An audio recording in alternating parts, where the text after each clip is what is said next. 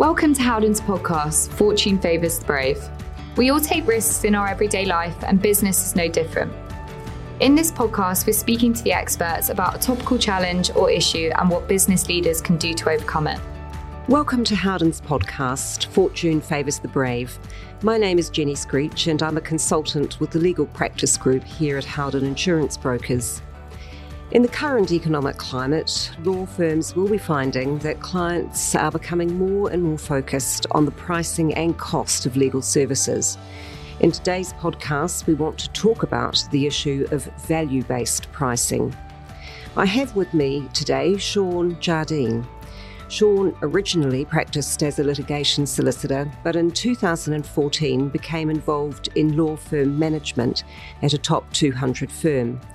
In 2021, Shaun then founded his consultancy Big Yellow Penguin with the aim of helping law firms move on from the 20th century and adopt new practices such as value-based pricing to achieve a successful future. So a warm welcome to you, Shaun. We're delighted to have you with us today. We know that you're indeed passionate about the issue of value-based pricing and the benefits that it can deliver, both for law firms and their clients. So in a moment, I want to ask you to tell our audience a little bit more about what you do. But as always, we start our podcast with an icebreaker question that's focused on risk. So can you tell us about an occasion when you took a risk and how that worked out for you? All right. Well, firstly, Jenny, thank you very much for having me. A really good question. Depending on the age of the listener, of the lawyer, might actually appreciate the risk and might have taken the same risk themselves. But in 1980, when I went to university, I was told in the very first term of the first year, you've either got to apply to bar school to be a barrister or you've got to apply to law school to be a solicitor. Because then there were only the 3 Inns of Courts where you could do your bar exams, and there were only 3 or I think it was maybe 4 colleges of law where you could get to go and do your Part 2 solicitor's exams. So as a young, fresh-faced 18-year-old who was in his first term of studying law, I had to make a career-changing decision. And like all good lawyers, I decided heads, law school to be a solicitor, or tails to be a barrister. And I flicked a coin and it came up heads, and I thought, that'll do me. I'll have a go at that then. And that's how I ended up at the Guildford College of Law 3 years later. And it was the right call? Oh gosh, absolutely, emphatically, because I've got some very good friends who are barristers. But the thing is that I always liked about being a solicitor was when it came to home time, you could go home and you could, I was newly married. I could, say hi to my wife. My friend who went to the bar, he'd go back to chambers and his clerk would say, "Mr. Bloggins, here's your brief for tomorrow morning." He went home and spent all night working. So for me, it was the right decision. And I remember I did have one case, going back about 15 years ago now, what got to the Court of Appeal. And I was there sitting behind the counsel that I briefed for the Court of Appeal. And I discovered then that the way that the brains in the jars that our Court of Appeal judges were firing questions at our barrister, I knew I'd made the right decision to be a solicitor, sitting behind them and not answering them. So that's great. Excellent. Nice to know that it all works out on the toss of a coin. Thank you for that, Shaun. So moving on to the topic of our podcast today. Firstly, a bit of background.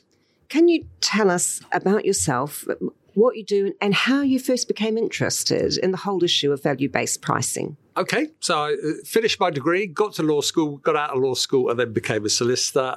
I remember pretty early on in my career, I always hated timesheets, time recording. I was good at it, don't get me wrong. I could account for my 8 hours every day. But I remember going to an event at the Law Society as a newly qualified solicitor, sitting up in I can't remember the name of the big room at the top of the Law Society. And there was someone there having a chat about legal services. And I raised my hand and said, look, I think legal services are no different to ordering a pizza. You want a product at a price as described and delivered on time at the price. I was sitting next to a guy who was wearing a tweed jacket and corduroys, and he almost had a heart attack about how I was decrying a noble profession that I had no right to decry as a young lawyer. But I always thought that, actually, if you start talking to clients about your hourly rate, all they become focused on is the hourly rate, or how long is this going to take, and not actually thinking about what is it you're going to actually do for me? What's the outcome?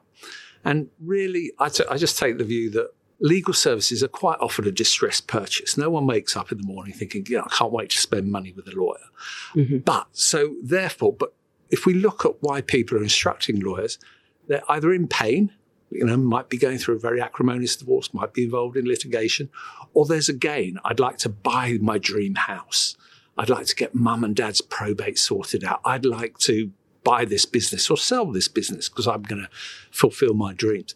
So it's a question of listening to what clients want, what are their outcomes, and then talking about those. And that's where you can then have actually some really decent conversations about what people want to achieve. Mm-hmm. Because lots of lawyers will say, yeah, we are the trusted advisor. I've got some news for lots of your listeners. No, we're not. Generally, we're not, because we don't spend the time to get to know our clients well enough. And we don't spend the time to get to know our clients well enough because we're always worried about the billable hour and talk about non-chargeable time. And I used to, like to tell my troops, just think of it as investment time. If you can change non-chargeable to investment time and you're investing in a relationship, then you can have those conversations. And if you can get rid of the 6-minute unit and living your life in 6-minute units and present clients with gold, silver, bronze options, service levels. We all like choice in our everyday life. We all go to a car wash. We don't always choose the top of the range one. When we go to get bottles of wine, we don't always go for the Petrus at £4,600 a bottle. There'll be times when we say, that bottle for a tenner will do just nicely. We're happy to have choice. And that's what we've got to start giving our clients, because they get it everywhere else. And now they are demanding it from their lawyers. Okay, so this whole concept then of value-based pricing, my understanding is that people also use terms like value pricing or intelligent pricing. Is that just a different way of saying the same thing? It is usually. It's somebody trying to dream up something to say, can we just move off the billable hour? And, right. If we can move away from the billable hour, start talking about value and pricing, the value that we create, then if I could give you 3 fixed prices for 3 levels of service and you choose the middle one, that's great. I can deliver you that service for that price. But it's going to be tweaked in the same way that when we book airline travel, first class, business class, premium economy and economy. If you're sitting in economy, you're not expecting unlimited champagne. If you're sitting in first class, you probably are. And we just got to make sure we position ourselves, our clients, and deliver the service accordingly. Okay. So from your perspective, you see it has been quite important for firms to adopt an innovative pricing strategy. You see lots of benefits in that. What are the risks, do you think, if they don't adopt this approach? The risks and the pushback that I would get when I speak to clients about this is, well, we're going to lose some clients. Well, you might, actually. And, ultimately, if you're giving a price to a client and you're giving them a fixed price and they think it's too high, well, your staff have got to be trained in order to deal with objection handling. How do I deal with that? The last thing you would do is if you gave a client a price for £5,000 and then the client says that's too high, the last thing you should do is say, all right, I'll do it for 4 then, because you've immediately lost your pricing integrity. The client thinks, gosh, you've reduced the bill by 20% there. You are trying to rip me off. However, if you're actually training staff to how to deal with objections on pricing, we might be able to say, well, look, I can do a little bit cheaper, but I'm going to use other lawyers. You're not going to have a partner-led approach on that. I can arrange for an associate to deal with this for you. It won't be our star talent. It might be we push it back over a longer period of time. It might be that I'm going to require you to prepare the first draft of witness statements for this matter, and you provide those to me with a bundle in a chronological order with a chronology. That'd be great. And then I'll do it for a bit cheaper, because you make the client do something or someone else do something. And once I think people get trained into the rhythm of how to deal with objections, they get very good at it. Lawyers, I know I'm speaking to a fellow lawyer. Lawyers are not unintelligent people. What we haven't been done, we're not trained to deal with this. So once we start training people, people will get on board. Right. Okay, so that's quite an interesting point, because it's quite a shift from the standard 6-minute unit to a position where you're having these discussions with clients and having this framework for pricing. So what do you think the main barriers are for firms that prevent them from making this shift, from making the change? Oh, they're numerous. And it doesn't apply to any one discipline, because I've done so many firms now that I get objections coming from all over the place by different people. Sometimes it can be the FD. The FD doesn't like the fact that they're going away from the billable hour because they forecast against their billable hour. But actually, most firms that I speak to will write off anything between 10 and 20% of their WIP anyway. So they know they're getting it wrong in inverted commas because they don't recover all that value. But actually, the FD, if we're giving fixed prices, can track against actual revenue, forecast revenue. We know when this job is finished, the quota I've given the client is £5,000. We're going to get £5,000, and that will be coming in 4 months' time at the time when that job's complete. So sometimes you get objections from FDs. You get objections from lawyers because they don't like necessarily having to unlearn what they've spent their whole careers doing and learn something new. You'll get lawyers saying, you can't do that in my area of work, Shaun. You can't do that. And the answer is you emphatically can. Most objections will come from litigation, where they say, how can I give a client a fixed price for some litigation? And the answer is, I always give, is we're not giving them a fixed price for that entire litigation. Let's break it down into chunks. So if we take, for argument's sake, a neighbour dispute, can a litigation lawyer create a letter before action to go to the neighbour next door who's upset their client? Can a lawyer do that? And the answer is yes, they can. And they're going to think, how long is it going to take me to do that? And they think, okay, I know that that's something I can do relatively quickly, and I therefore can give my client a fixed price for doing that letter. I can then think, if we think of dropping a pebble in a pond, that's the first part of a concentric circle. That's the middle of the pebbles going out in the pond. The next ring out is, what is likely to happen when that letter lands on next door neighbour's doormat the following day? And the answer is one of three things. Nothing. They'll hear nothing. They'll either get a vitriolic letter back from the neighbour themselves, or they can get a vitriolic letter back from the solicitor acting for the neighbour. And then say to the litigation lawyer, can you deal with what arises from those three scenarios, depending on which one it is? And they say, yes, I can. Okay. Well, now we can give a client fixed prices for two stages. Well, we say stage 1 and stage 2. The further you get out, the pebbles in the pond, that's where more variables come in. And I can say to you as a client, I can give you a fixed price for stage 1 and 2. I don't know what's going to happen in stage 3, but when we get there, I will give you a fixed price or some pricing options. Is that okay? And you know what? Most people say, yeah, I understand that.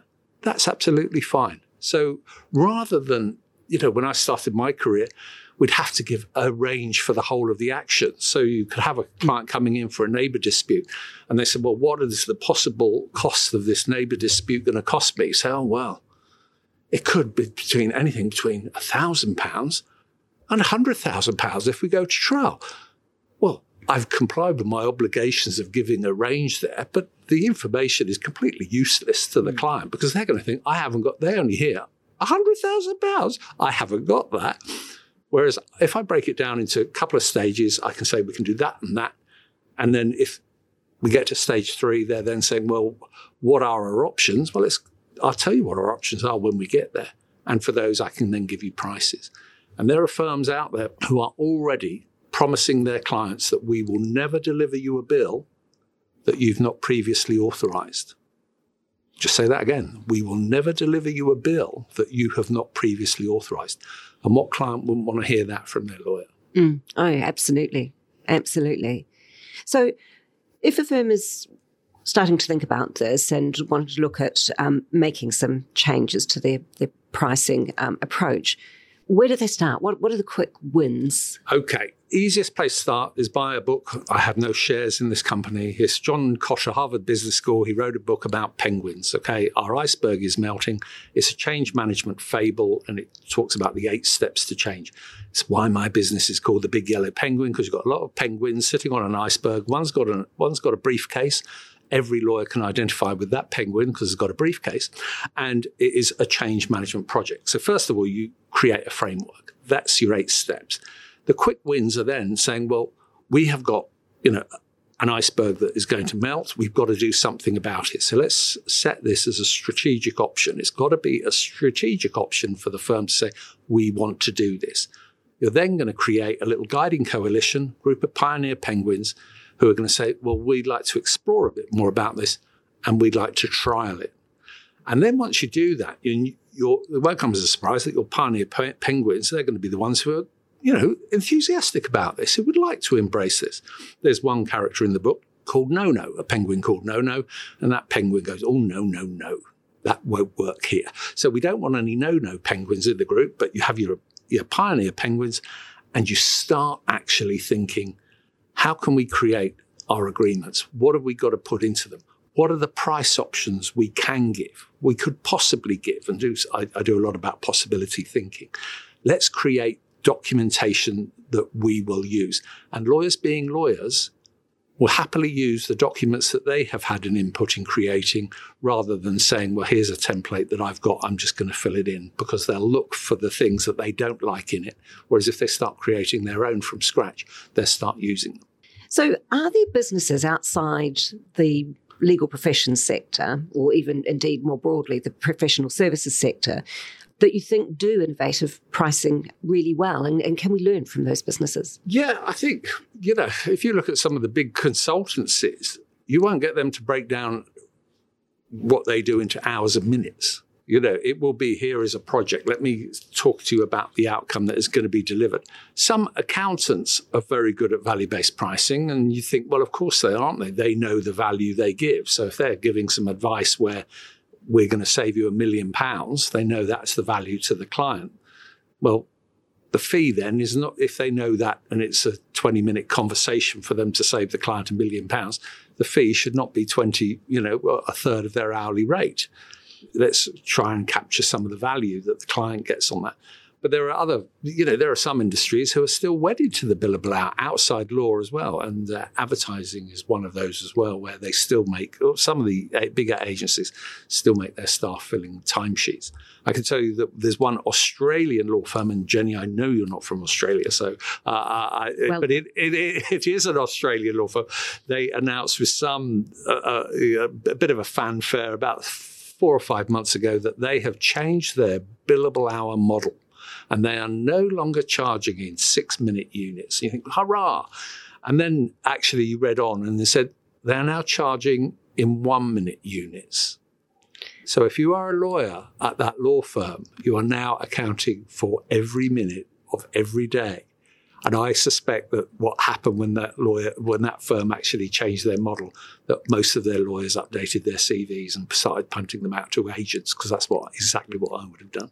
Finally, Shaun, if you could give our listeners one piece of advice about pricing, what would that be? Okay, nobody, and I mean nobody, prices their own work in isolation. You get 2 pairs of eyes on every single price, every project, because lawyers are really good at doing the work. We want to do the work for our clients. We get enthused about doing this work. But actually, we sometimes actually won't price our work for the value we create. So if you get one of your colleagues looking at the price that you're giving, and they might say, look, are you sure that's the right price? Because what you're doing is so good here. And then I'd encourage them to ask some questions. And I talk about a lawyer scoring matrix where you can ask yourself some questions. And these questions might be, how busy are you? And if it's on a scale of 1 to 5, I'm really busy. A 5 dictates that you're going to charge more. Can you delegate this work? No, I can't. Okay, that's a 5. It's going to be delegated. What has the client been like in dealing with you up to now? So if this is a client that you're new to the firm and they're sending you 100 emails with a document attached to each email instead of one email with a chronology and a beautiful paginated bundle, what has the client been like? They've been a bit of a pain. Okay, that's a 5. And then finally, the question is, do you like them? Do you like this client? Do you think you're going to work well with them? And if the answer is no, then you give it a 5. And I can tell you a true story where I was pricing with a law firm. I was a second pair of eyes. And this wills and probate lawyer said to me, the probate calculator that they use Excel spreadsheet, says £6,000. And I said to this person, I said, okay, let's just go through the lawyer scoring matrix. I said, how busy are you? She said, Shaun, I'm absolutely rammed. Can't take on another bit of work. I said, okay, can you delegate this? She said, absolutely not. I can't. I said, well, why can't you delegate it? You've got to probate it. I can't. She said, these clients are awful. I've got 3 siblings in my office arguing over mum's jewellery, who gets what, and mum hasn't even been buried. I know that this transaction, I'm going to have 3 conversations every time because they don't talk to each other. All they're going to do is argue. I can't delegate it to anybody else, and it's going to be an absolute nightmare case for me. I said, okay, how much do you want to charge? And she took a deep breath and she said, £24,000. I said, fine, price approved. The lawyer sent an email to the client, said, yeah, we can do your probate for you. It's going to be £24,000. The client came back and said, yeah, absolutely fine. Thank you. Please get on with it. How does that lawyer feel now when she's having the 3 conversations with the warring siblings? She's thinking, I'm getting paid for this. Properly. I'm getting paid for it. This is what I'm doing my craft. This is what I'm getting paid for. And all of a sudden, her self-esteem goes up. And it's absolutely brilliant.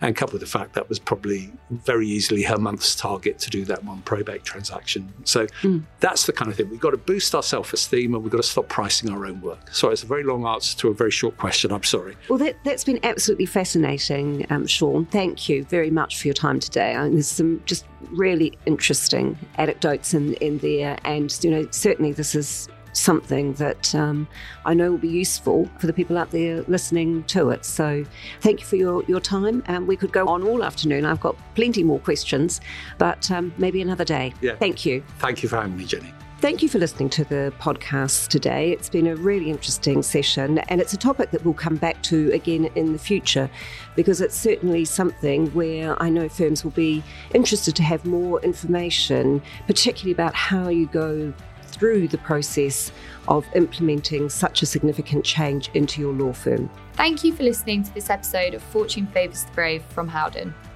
To hear more episodes and subscribe to our channel, search Fortune Favours the Brave on your favourite podcast app.